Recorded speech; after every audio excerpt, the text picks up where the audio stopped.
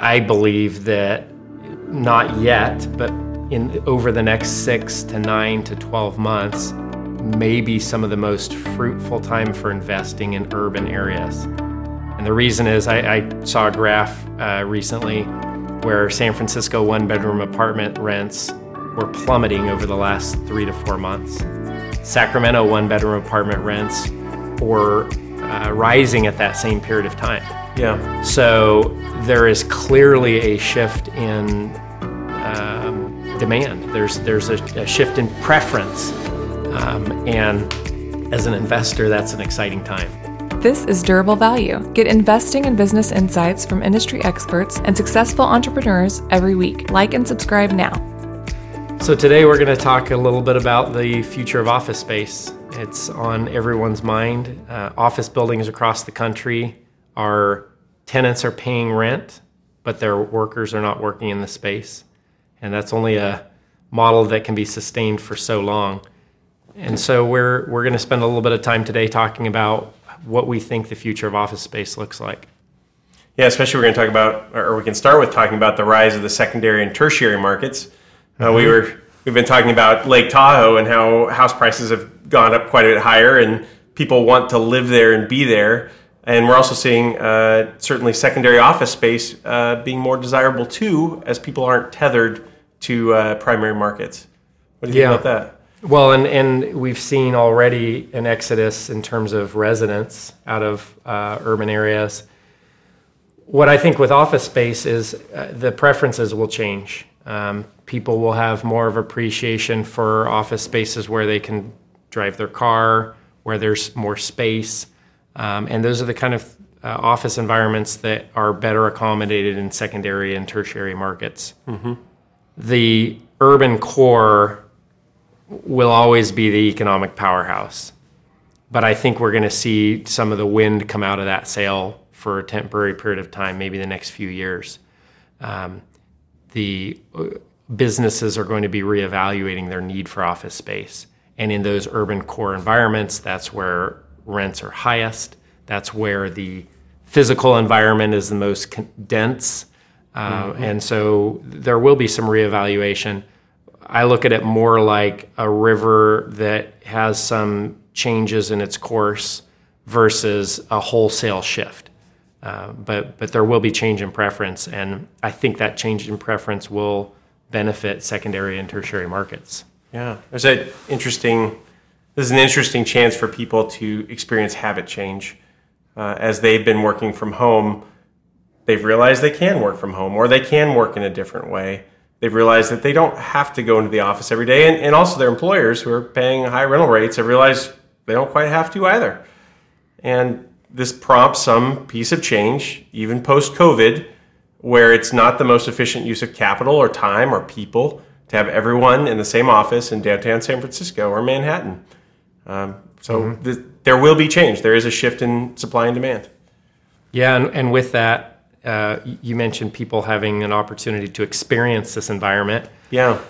The other thing that we're all seeing is there are aspects of this work from home environment that work, and there are aspects that don't work, and some that work for some people and some that don't work for others. Mm-hmm. So there absolutely is a reshifting, but we also are recognizing the shortcomings of the work from home environment.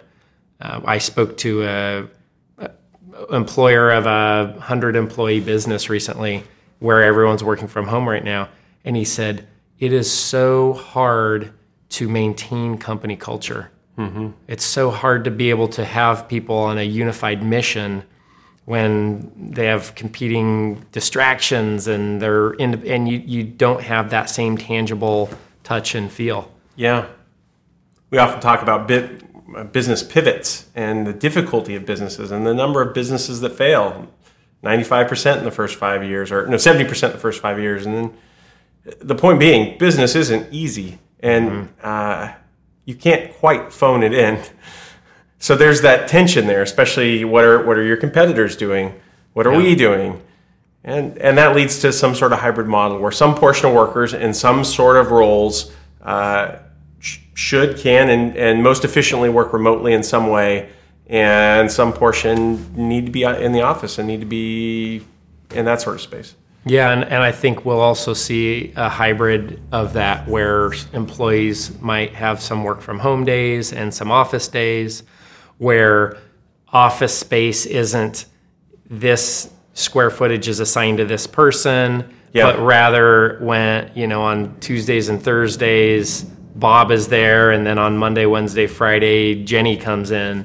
And what we've realized with this experiment is that there are a multitude of modes of work, and some that work well in certain areas and some that don't work well. Yeah. I think you'll see a rise in sort of the gig economy, the WeWorks of the world as well. It's in this sort of environment where you have people working remotely for some companies, including ours. It's been better to sometimes work with vendors. Vendors are not permanent employees. They don't have long-term contracts. They're there to provide a piece of value at a specific price, and you're just one of their customers. So I think there will be a continued rise in sort of a vendor group, which could also be seen as small business incubation, entrepreneurship. Yep. And many of those people, some will work from home, but as they get some scale to them, they'll want some sort of small office. And WeWork's great for that. Yeah, and not WeWork in particular, because WeWork is a famous name, but the idea of a Regus or a small business, where you rent an office kind of place. Yeah, and it still solves a need. I think there were plenty of headlines around the WeWorks of the world and how with the COVID environment, all of a sudden no one's going to want to do that. But what we recognize is the flexibility associated with that is valued. Mm-hmm. And one thing that COVID has taught us is lots of flexibility. Yeah. we have to learn to be flexible. And as businesses responding, as we get back to normal work, whenever that is, that normal work is going to change in some way. And those in real estate environments that offer flexibility that allow you to slowly scale up will still be an important aspect of the real estate market. And that's an important point. You said we will get back to work. And I think, and maybe we can talk about it, that a year from now, 6-8, I think everyone would think we're going to be living in some sort of post-COVID environment. Mm-hmm. It seems that the stock market believes that a vaccine is going to be here. That's what I read. There's 5 or 6 trials. So let's envision for a second, a year from now or a year from a half from now, what the world's going to look like. And also, what does that mean we should do now? By the end of 2021, what will work look like? Get our in-depth analysis and 5 predictions for the future of work and office space in our report, The Future of Work.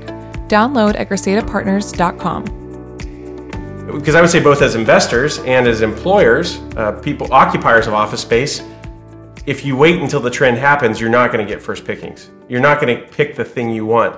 But if you're willing to take a piece of risk now, maybe not a crazy risk, but if you're willing to make a bet now as an employer or occupier of office space, you'll have a better shot at getting the thing you want. Yeah, and I think you touched on it a little bit in an earlier podcast that as investors, we're not prognosticators. Our job isn't to just give opinions out. Our job is to act decisively based on sound investment thesis, but always be contemplating if that investment thesis doesn't come out and what that effect has on our investments. I believe that not yet, but over the next 6 to 9 to 12 months, maybe some of the most fruitful time for investing in urban areas. And the reason is I saw a graph recently where San Francisco one-bedroom apartment rents were plummeting over the last 3 to 4 months. Sacramento one-bedroom apartment rents were rising at that same period of time. Yeah. So there is clearly a shift in demand. There's a shift in preference, and these urban cores over the next 6 months, I think we will see a fair level of distress, especially as these office lease terms start rolling over. Mm-hmm. Because right now tenants are left paying rent unless they want to file bankruptcy. So what will end up happening is as these leases start to cycle over, there will be a reset in pricing. There will be a reset in demand. And as an investor, that's an exciting time because if you have a fundamental bet in these historically strong demand areas, but there's some headwinds, that's the time to put your money where your mouth is. Yeah.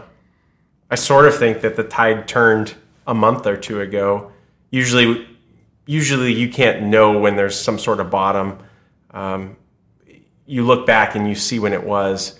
But certainly the stock market sees a more positive outlook, and we've often talked about the stock market leading the economy, leading the real estate market. What's interesting is normally cycles are very long, multi-year. In this case, it's a whipsaw. The stock market went down 30% and then came back up. The economy is in a unique spot where several $1 trillion has been put into the economy to support it. And the real estate cycle is sort of paused right now. There's lesser tenant activity, but there is still tenant activity. And I think it's a confusing piece. But in that choppy water, now is a very great time to be an active investor and be in the water, in my opinion. And be working your convictions. Yeah.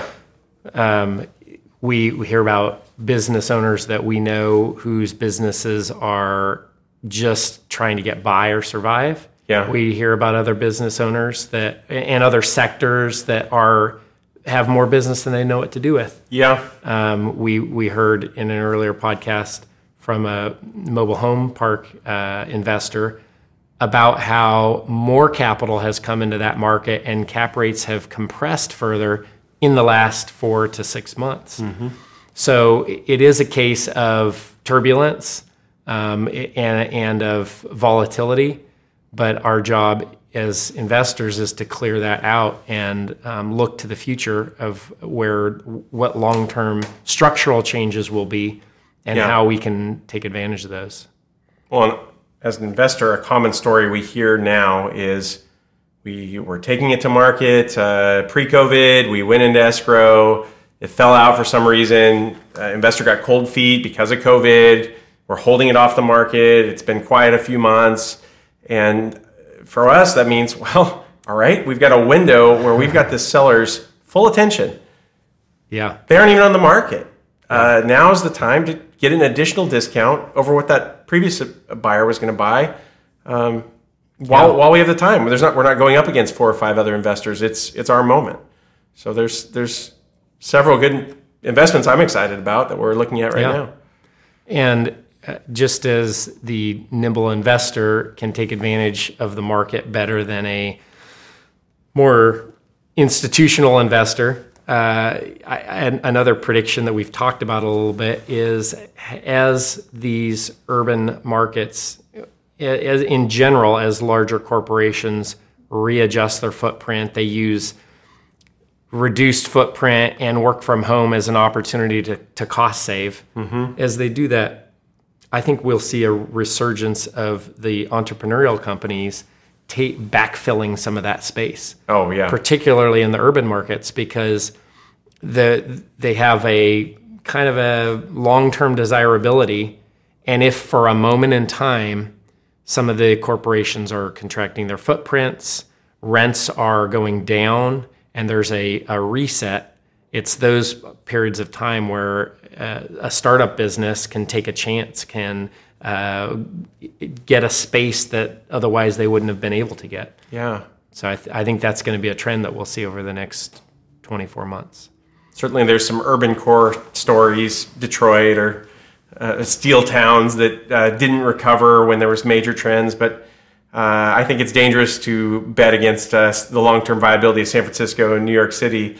I think this is an interesting opportunity for some pruning. There's some old wood out there that restaurants that are closing, businesses that are closing.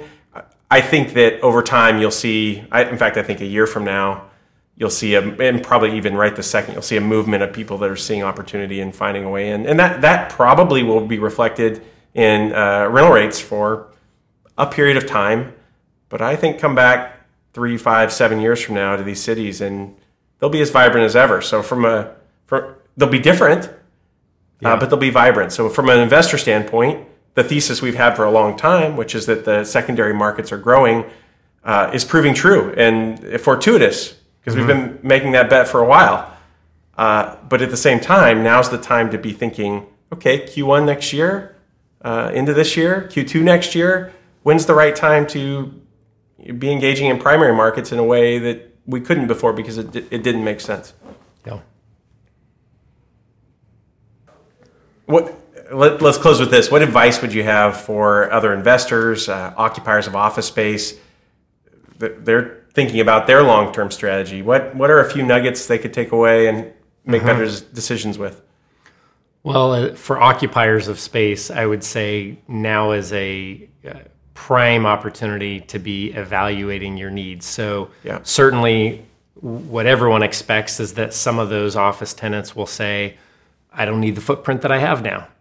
The counterpoint to that is if you're a growing business or you're a business where culture, collaboration, the synergies that are needed in office space, you may find a historic time to be able to buy, to be able to expand into a larger space or a more prime location than you would have otherwise been able to.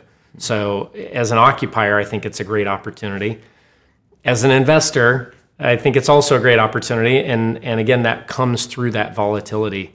We will continue to see a reinforced headwind of movement toward secondary, tertiary markets as people make different quality of life decisions, as businesses make different cost decisions.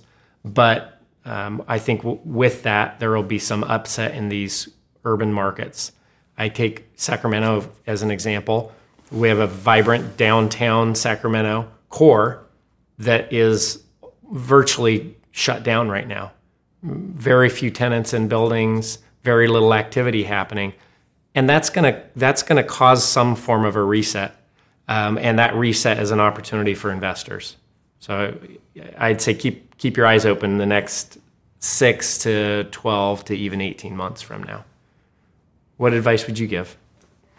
I think you're absolutely right. This is a period of disruption, and we're contrarian investors. And I think whatever you're doing, whether you're an occupier or an investor, ask yourself, what's the opposite play? What's the opposite of what the crowd's doing?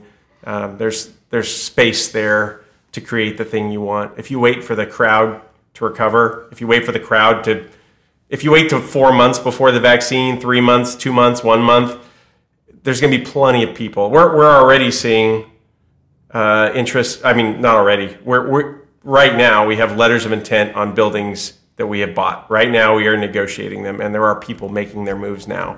So my advice is make your move right now, like right now. Thank you for listening to Durable Value, an investors podcast, where we demystify commercial real estate with safe, sound investment strategies to help you balance your portfolio. If you enjoyed this podcast, be sure to rate it on iTunes or wherever you get your podcasts. To learn more, visit GresetaPartners.com, where you'll find more information, investors' tools, case studies, and more.